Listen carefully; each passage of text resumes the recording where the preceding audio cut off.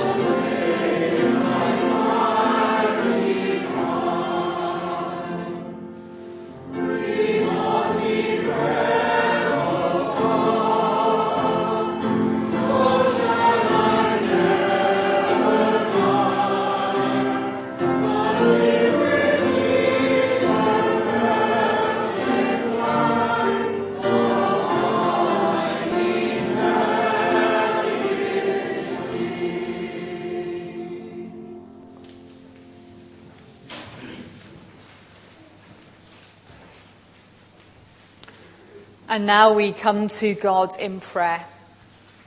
Let us pray together. Come, Holy Spirit, refresh our tired lives. Release us from all that hinders our Christian growth.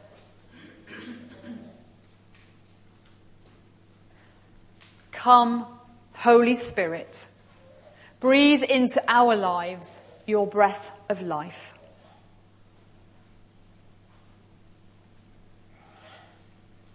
Come, Holy Spirit, fan the flames of love within us. Draw us into the life of God. Lead us to our God, the Creator. Tell us more of God, the Son, our Lord and our Saviour, Jesus Christ.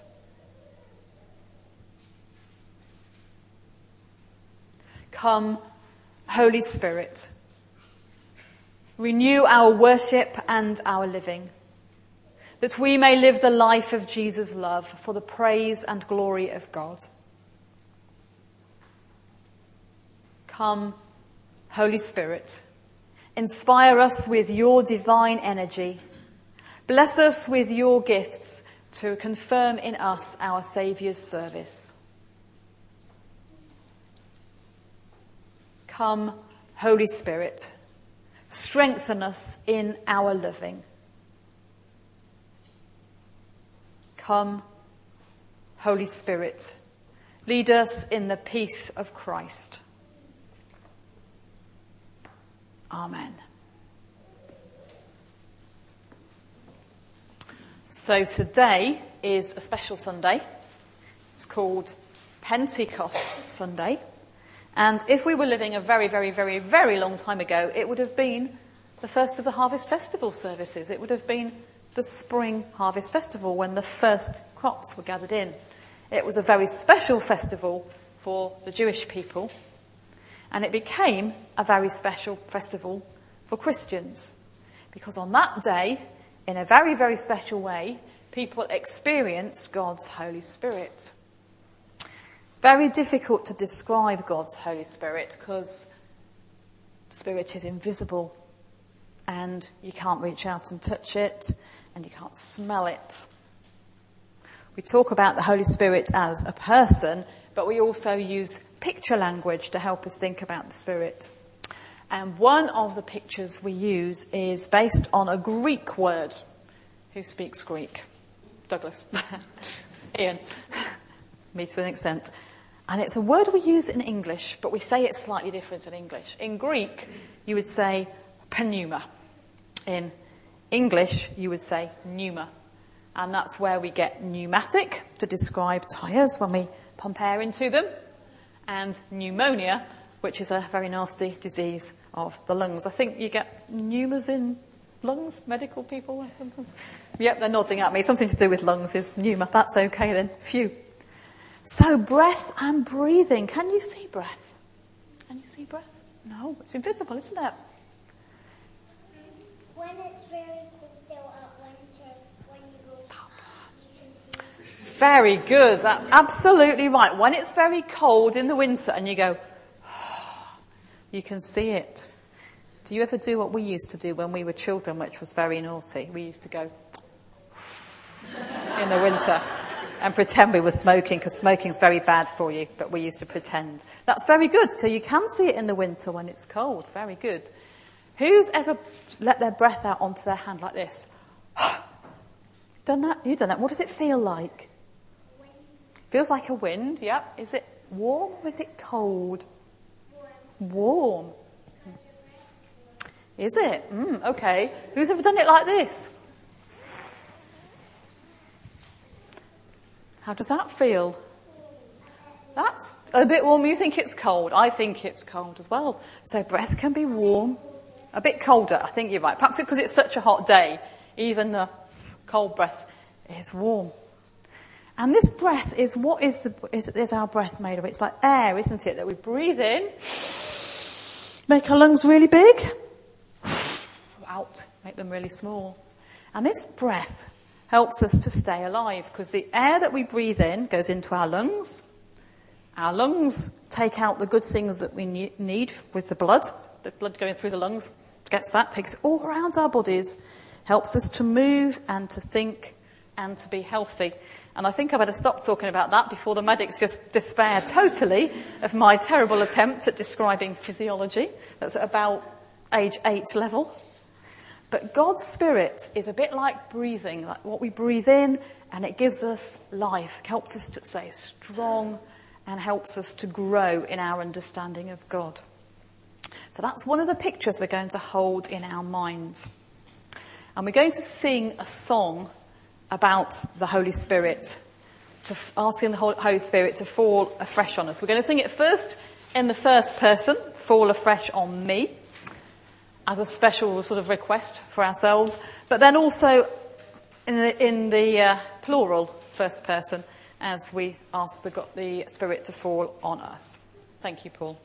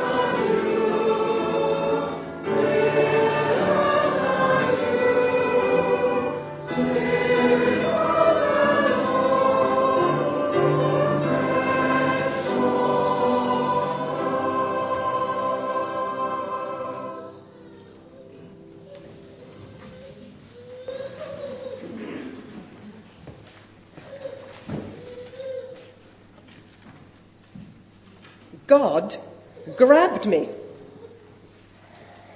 God's Spirit took me up and set me down in the middle of an open plain strewn with bones. He led me around and among them, a lot of bones. There were bones all over the plain, dry bones, bleached by the sun. He said to me, "Son of man, can these bones live?" I said, "Master God, only you know that." He said to me, "Prophesy over these bones. Dry bones, listen to the message of God." God the Master told the dry bones, "Watch this. I'm bringing the breath of life to you, and you'll come to life. I'll attach sinews to you, put meat on your bones, cover you with skin, and breathe life into you.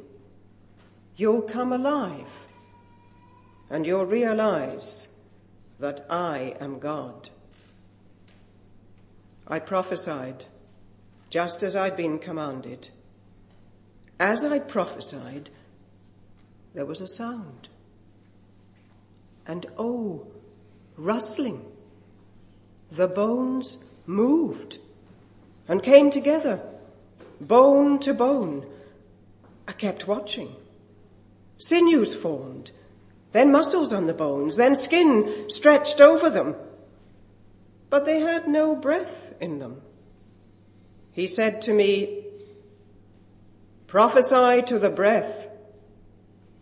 Prophesy, Son of Man.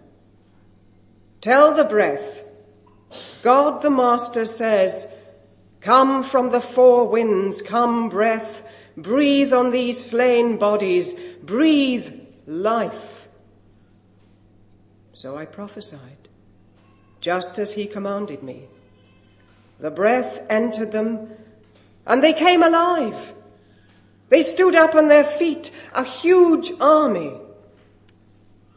Then God said to me, "Son of man, these bones are the whole house of Israel. Listen to what they're saying. Our bones are dried up. Our hope is gone. There's nothing left of us. Therefore, prophesy. Tell them, God the Master says, I'll dig up your graves and bring you out alive, O my people. Then I'll take you straight to the land of Israel.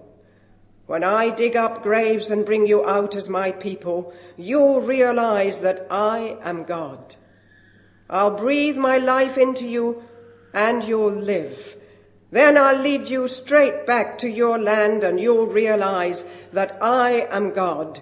I've said it and I'll do it. God's decree."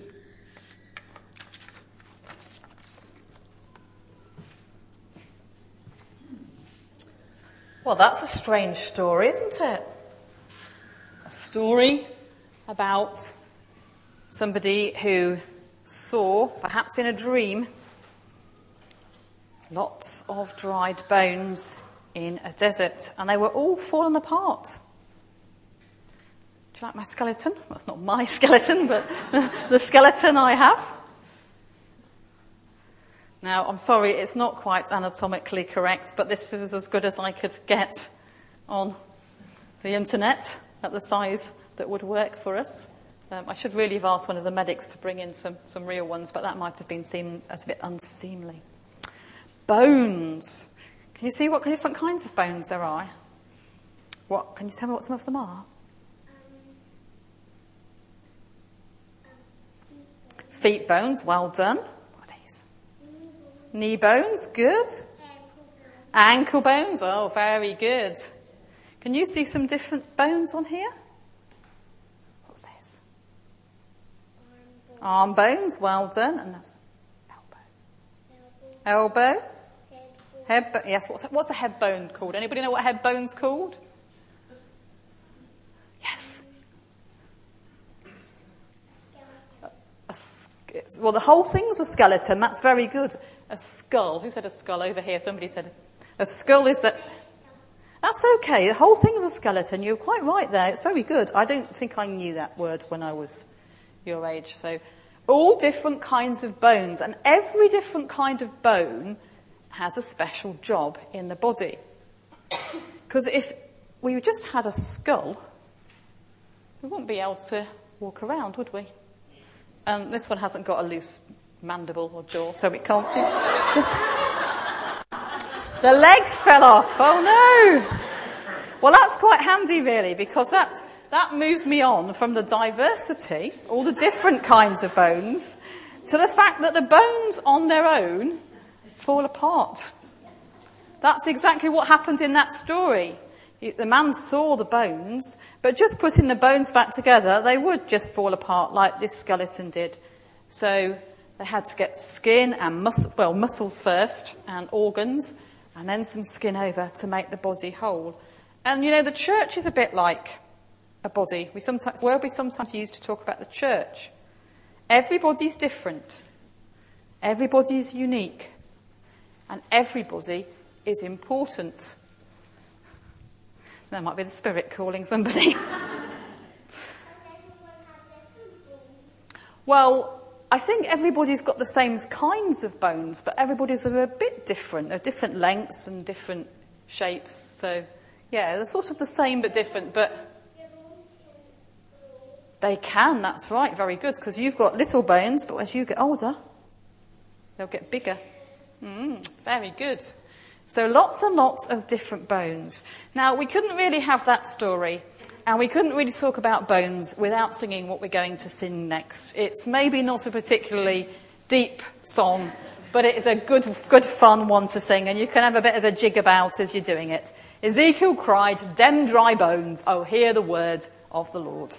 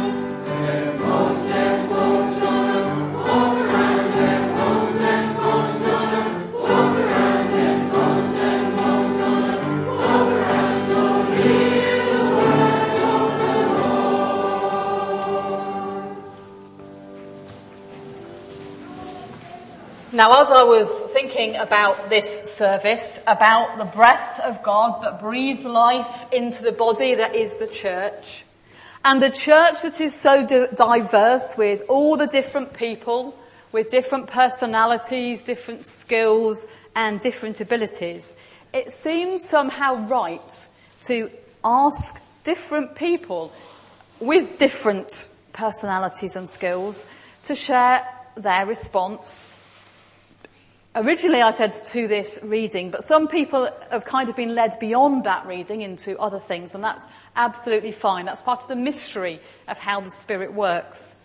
Now, you might find some of these things a little surprising. That's okay. Some of them you will relate to more than others. That's also okay. But every single person is sharing something that they have been inspired by God's Spirit to share. And Anita and Sunday School are going to start us off first. Let's look at our hands. Let's think about the bones that make up our hands. There are 27 bones in each of our hands. Now let's take one hand round the other and start at the wrist. Can you feel the wrist bone? the little knobbly bit there, and feel down the palm into each of the fingers.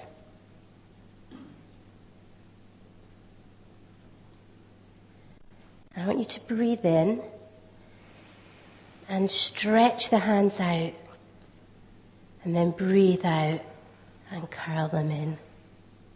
Breathe in and stretch through to the fingertips, and breathe out and let them curl in. Now each of us will have different movements in our hands. Some of us will be able to really stretch those fingers wide, wide apart. For others of us, that might be more difficult. But I want us just to see how we can move our hands. Can we move them round each other? Can we rub them as if we were washing them? Can we move those bones and the muscles and this skin?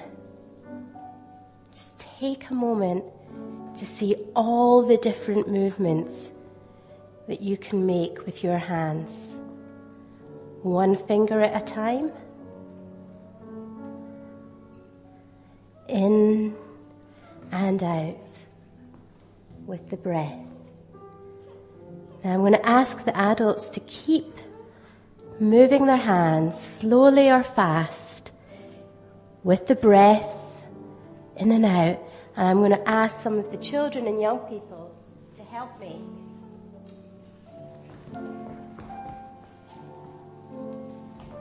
When we were thinking about how we imagine the breath of God, we thought about how we see breath when we have bubbles. I'm going to ask the children to come round and blow bubbles. And when the bubbles come over you, you might want to reach out.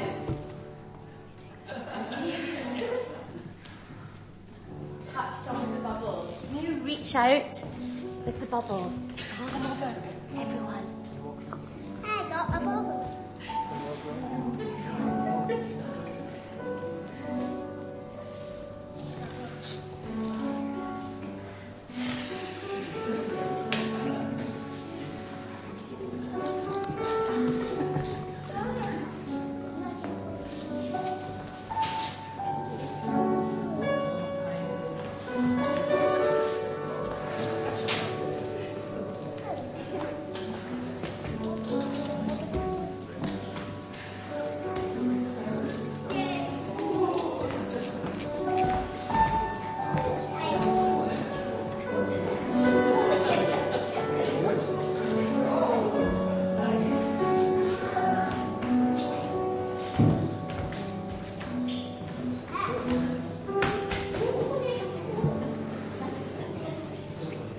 You stretch those bones up to reach the bubbles.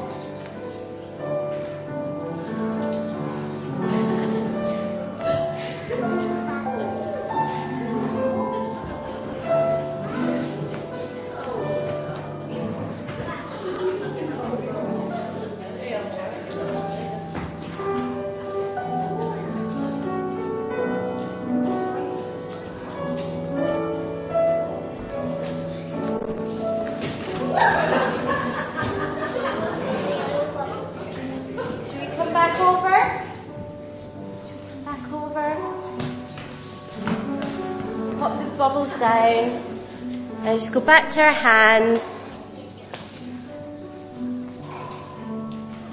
In and stretch them out. Bring them in, curl them in, and stretch them out. And in. And stretch them out. And just bring them back down gently. Look at those bones and the muscles and the skin.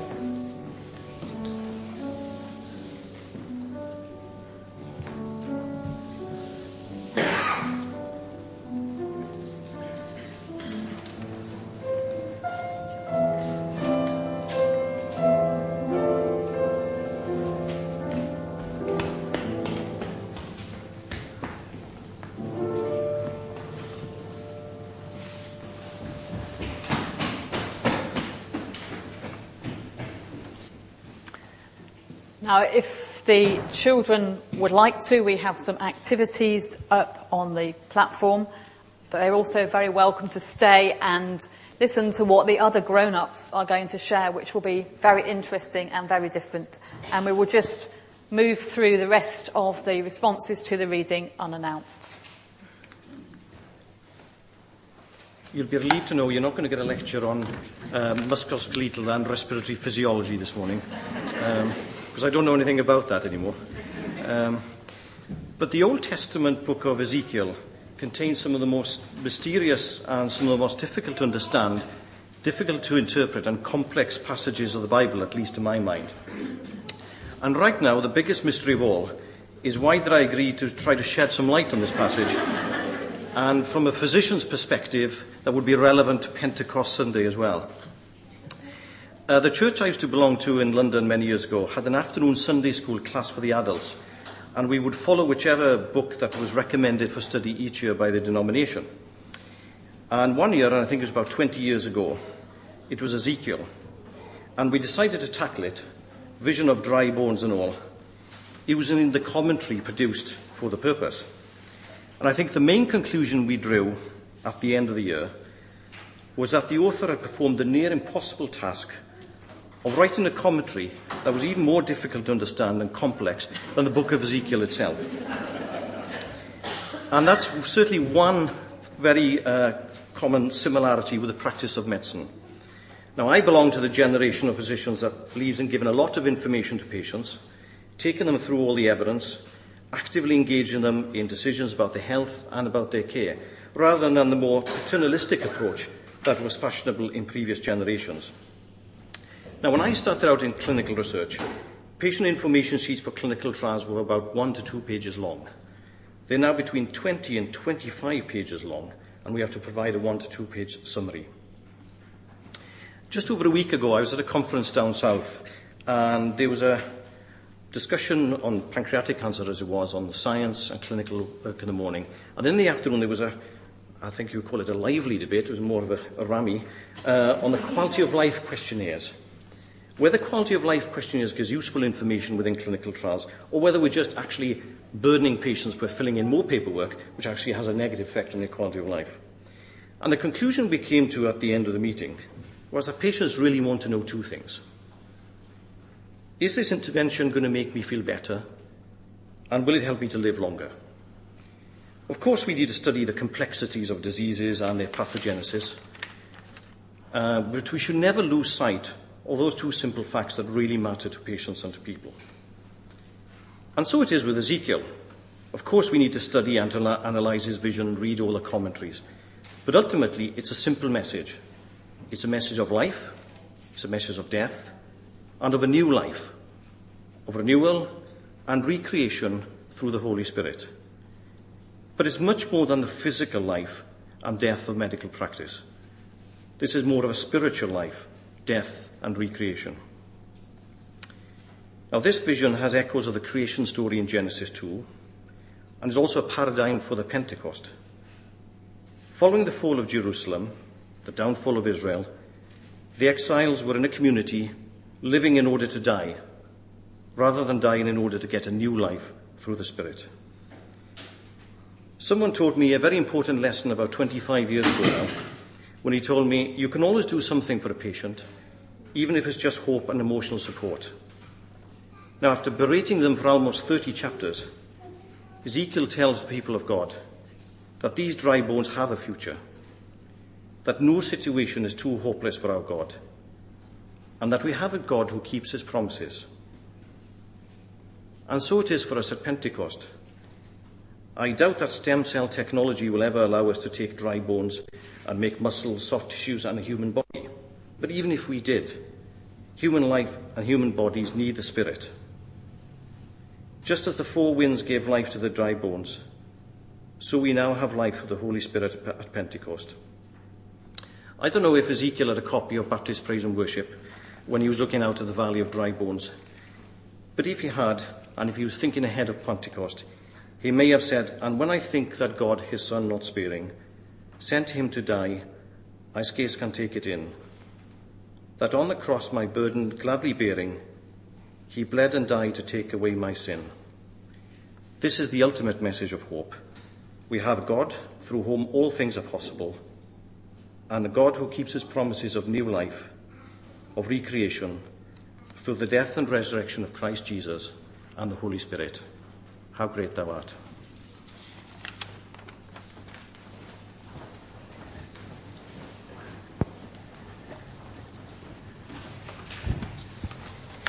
First of all, thank you for giving me the chance to do this, because I've wanted for a while to make a piece of jewellery based on a Bible passage, because there's not much contemporary jewellery in those kind of themes, and this has kind of given me a kick into doing it, so thank you.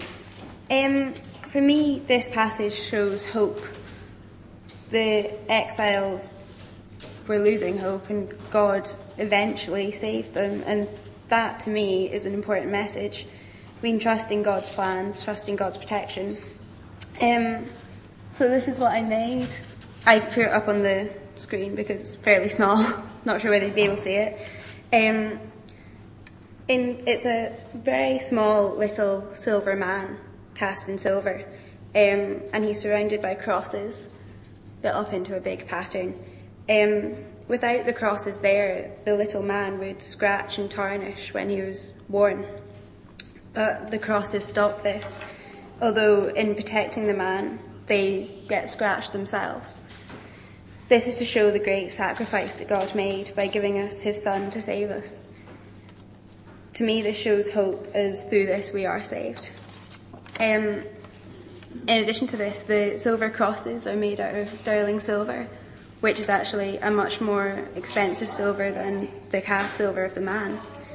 And this again just shows God is so much more precious, and Jesus is so much more precious than us, and yet he gave up his life to save us.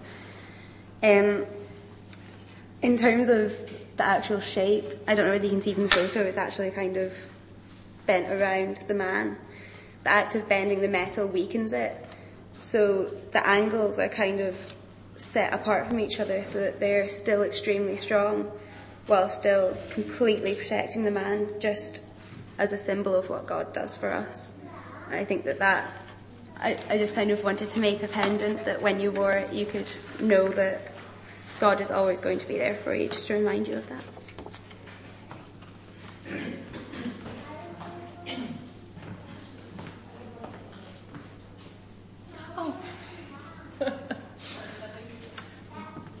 Well, hello everyone. As most of you will know, I am an art historian and I specialise in the study of 20th century German art. And when Katrina asked me if I would like to do something for this service, I was aware of the fact that it would be Pentecost Sunday, and there seemed for me only one artwork that I could talk about. It's the most powerful artwork that I know, representing the subject of Pentecost. Unfortunately, its power is somewhat diminished by the fact that we've got such a sunny day that we can't really see the projection. So for anyone who's interested, I would urge you perhaps to, what you could do is Google it and have a proper look, because the colours are extremely intense and powerful. I'm going to have to describe it really rather than allow us to look at it. But if you want to see the painting, you should look up the name of the artist, who is Emil Nolde, Nolde, and the title is Pentecost. And I think if you just were to look for Nolde Pentecost, you would get it. Emil Nolde was a German artist living in isolation in the north of Germany in a very rural setting. He was a very intense person in many ways.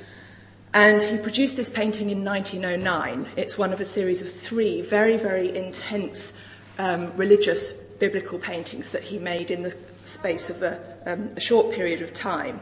And they were very shocking to people when they were first exhibited. In this painting, we see the apostles gathered together. The thing that strikes me about it is that they're gathered close together in the darkness, and there is a bright red-purple flame on the head of each of the apostles, as is described to us in Acts chapter 2, describing the Holy Spirit blowing into this meeting and flames separating and resting on the heads of the apostles. And in this painting, what we see is the very intensity of this moment. The thing that strikes me about it is that we can see the faces of the apostles transformed, illuminated almost from within. They don't look like they're having an ordinary meeting. They look transformed. This was something that shocked and terrified people when they saw the painting. Critics said it looks like they're in the grip of a terrible possession. And I think that's what makes this image such a powerful image of the power of the Holy Spirit to transform people. And I think the final thing I'd like to say about this painting that I find most moving as a representation of God's Holy Spirit and how it can bring us together and transform it is that although it's difficult to see this, the hands of the apostles are doing very interesting things in this painting. In the foreground, two of the apostles reach to one another and clasp hands together.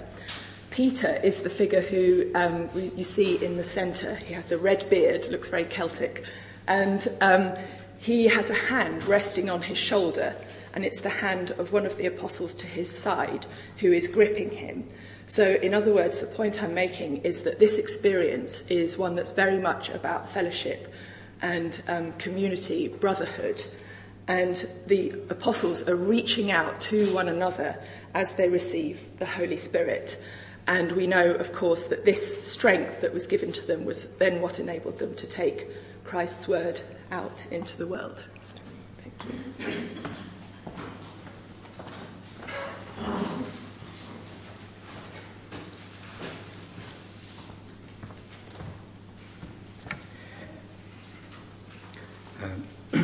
I heard on the radio on Thursday the reporter was reporting on the Egyptian elections and spoke to an Egyptian that he knew, asking him who he had voted for. And the man, I think he was a silversmith, coincidentally said that he was voting for, I forget the name, it was one of the generals who had been in the government of Mubarak. And the BBC reporter to him said, "Oh, so you voted for someone from the old days?" And the man immediately replied, "We're all from the old days." And so, I suppose when I was reflecting on Ezekiel, I was struck by the use of the old bones rather than in the production of the new bones. And so I was drawn to the words, "Sing unto the Lord a new song," and to the contradiction in there that those are extremely old words, thousands of years old, that we are still using. And so in the contribution I've asked the choir to help me make, reflected on maybe the fact maybe that Pentecost isn't my favourite festival. One's not, maybe the idea of change and disturbance are not my favourite things, along with quite a lot of people. And so the contribution maybe reflects the kind of discomfort that change can cause. What happens when we try not to change, when change is happening anyway? Well, music always has the idea of things hanging together and maybe falling apart. And that change in the end is always a reaction between the forces that are pushing for change and those that are resisting it.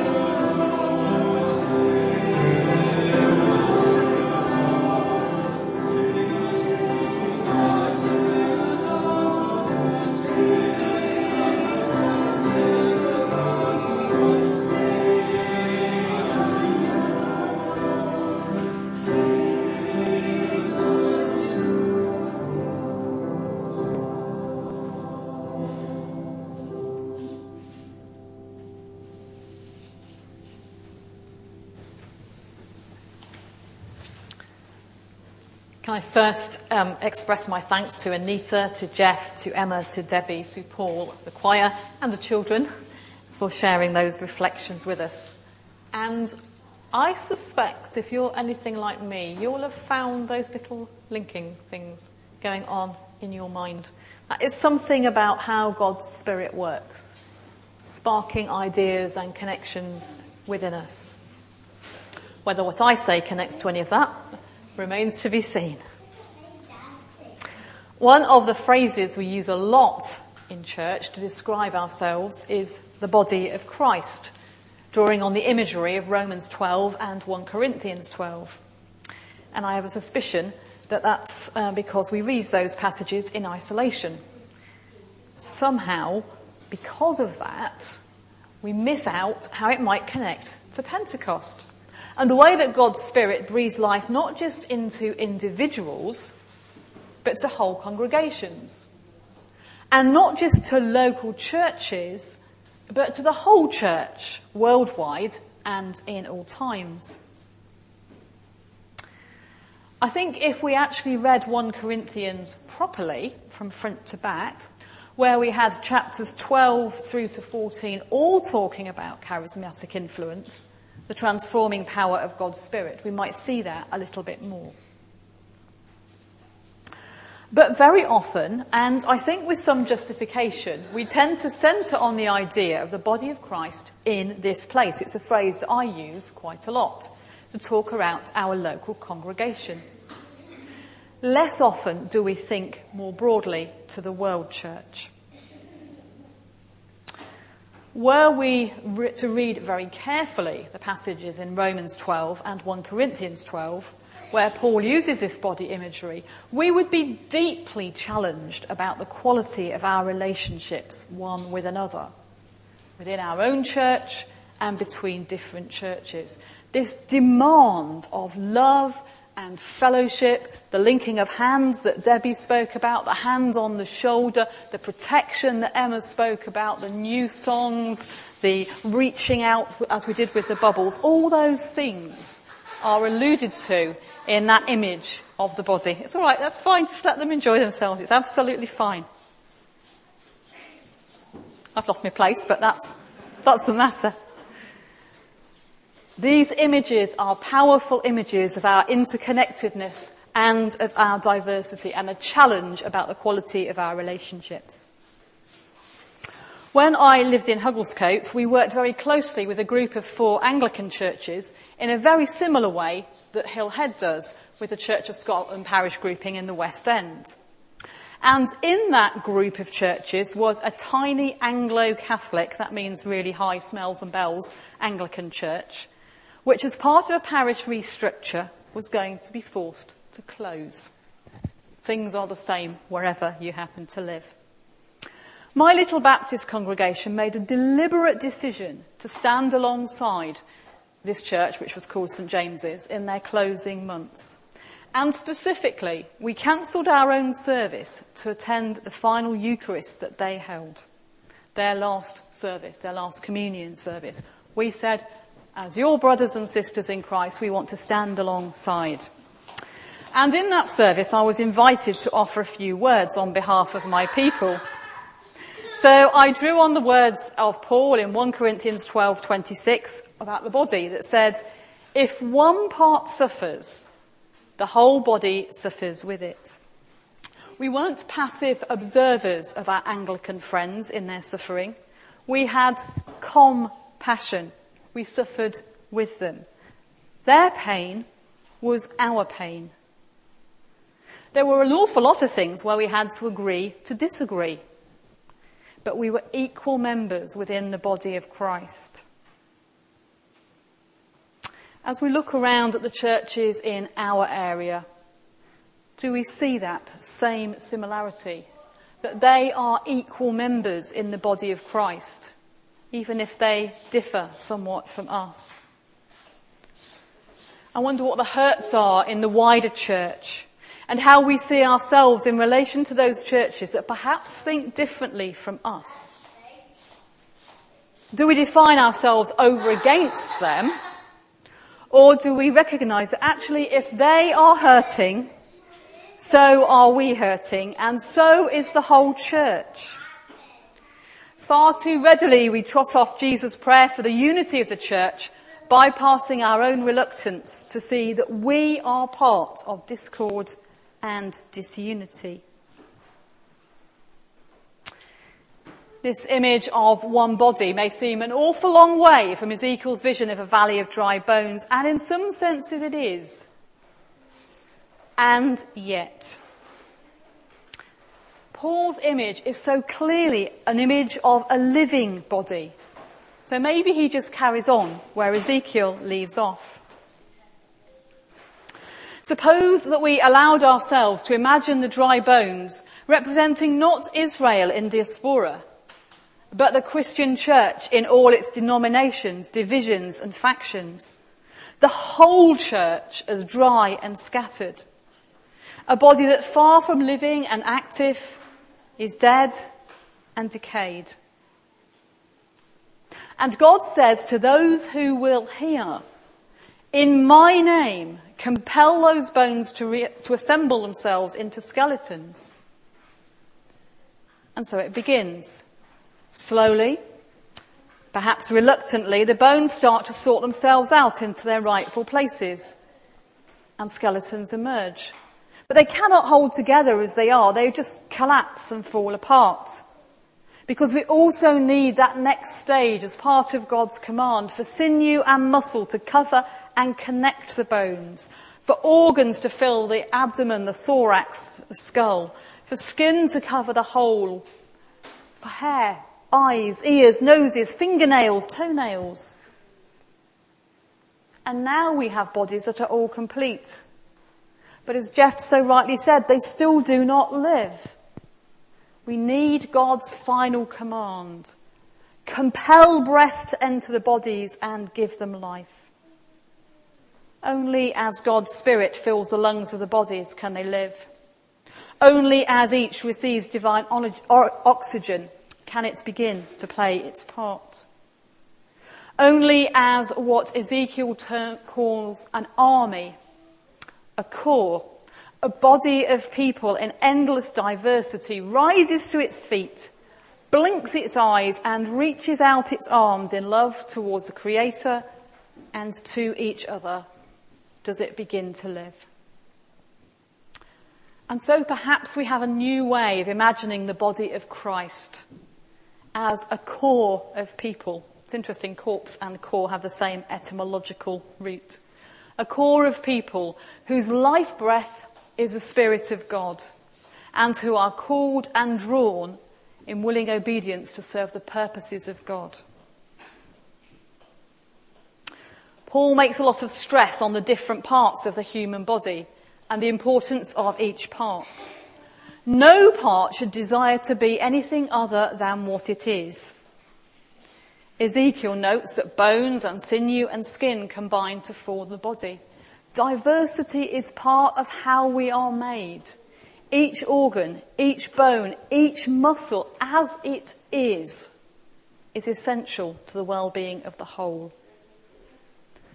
Of course, we find ways of adapting if some part is injured or lost, but we do so knowing our woundedness. How challenging is that for us as part of the church? You see, the charismatic cannot say to the liturgist, "Don't need you, fine without you." Baptists cannot say to Catholics, "Don't need you." Liberals can't say to Conservatives, "Don't need you." Nor can Conservatives say that to Liberals. Because all of us are part of the same body, and only as each part fulfills its own unique role can the body be its healthy self as God draws it and calls it to be. I hope that you, like me, have enjoyed celebrating the diversity of gifts that God has given to people who are part of this congregation. And only such a small selection of the diversity that is part of us. Some of those reflections you'll have thought, yep, I really get that. And others you'll thought, not so sure. but we trust that God's Spirit has inspired each person who has shared. Can we spread that more widely? The Christian church in Great Britain, and in Scotland in particular, is very diverse. And there are plenty of ways that we have to agree to disagree to avoid further wounding the whole. Perhaps that sounds negative. Perhaps you think that implies a kind of lowest common denominator beige faith, something that just doesn't offend anybody but doesn't achieve anything. That's not what I mean at all. A reconciled diversity, a core of healthy bodies moving to the beat of the same drum, to the heartbeat of God, caring deeply one for another. Is that not something beautiful to which we can aspire? Jesus' parting gift was the gift of God's Spirit, the bringer of vitality, diversity, and of love. As we remember those events of long ago and far away, may we also open ourselves to be refreshed and renewed by that same Spirit for our own time. Amen.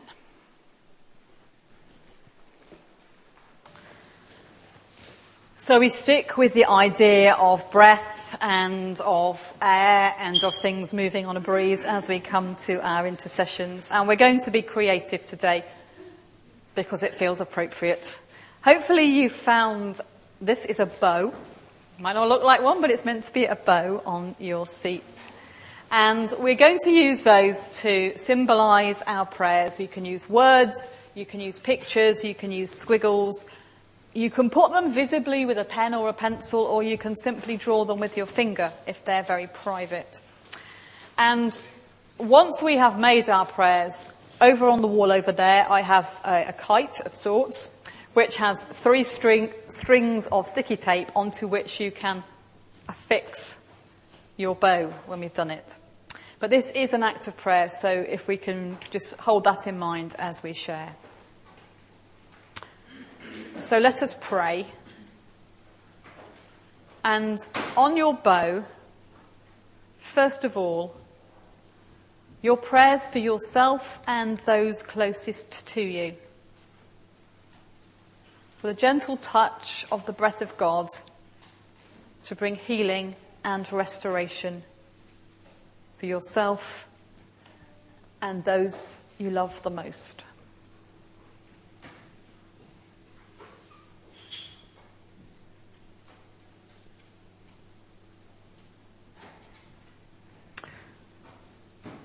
Then for this church, for the wider church in Glasgow, in Great Britain, throughout the world, for the healing of hurts, and for renewed commitment to walk together as a core of God's people.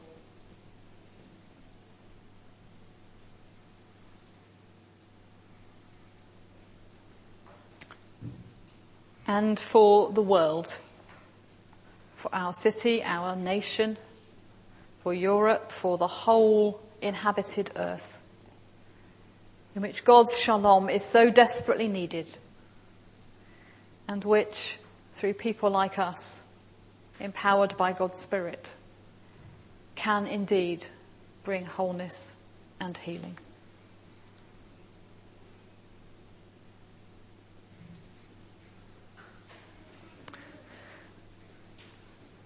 And then if you are able to, and if you would like to, just go and add your bow to the strings of the kite.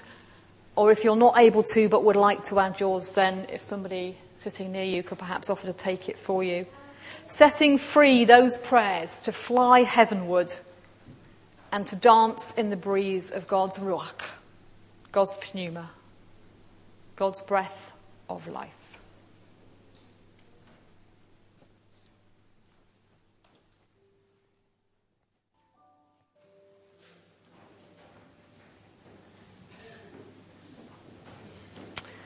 We offer our prayers in the name of Christ and in the power of the Holy Spirit. Amen. We continue to respond to God as we take up our offering.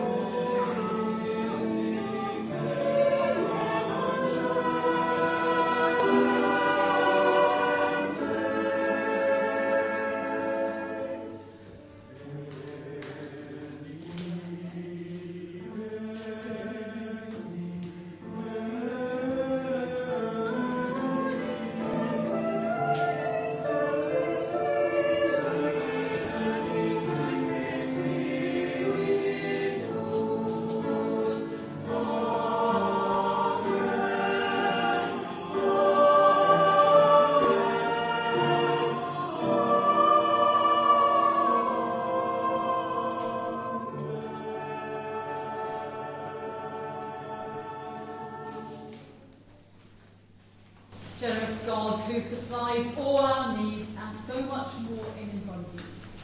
You have inspired us by your Spirit to make these offerings. And so we ask that you would also inspire us in how they are employed to extend the good news of Christ's love for all.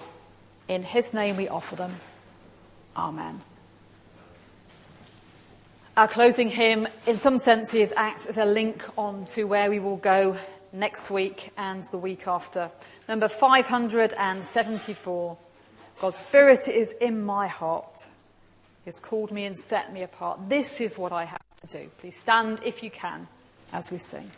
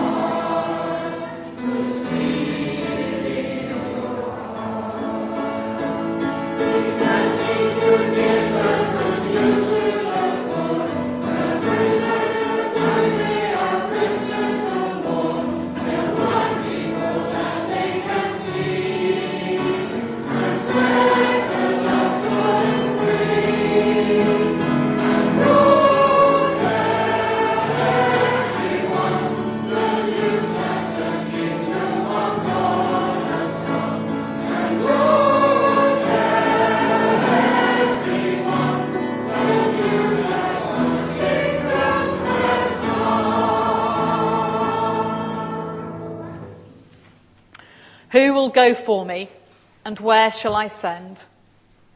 Lord, send me, but where will you send? Where the streets are dark, I will send you as a glimmer of hope. Where cries are crushed, I will send you with a voice to lift the spirit. But who will go for me? Lord, send me, but where will you send? Where the people are trafficked and the tears flow, where despair is king, where love is numb, where the young are too old. But who will go for me? Lord, send me, but where will you send? Where health and security has crumbled, where no one takes their side, where there are no counsellors, where the trail runs out in desolation. But who will go for me? Lord, send me. But when will you send? Before the next hour rings or the dusk falls or distractions gather round you again, I have sent you. Amen. Together we go in your strength and in the power of the Holy Spirit, our inspirer, comforter and friend, today and always.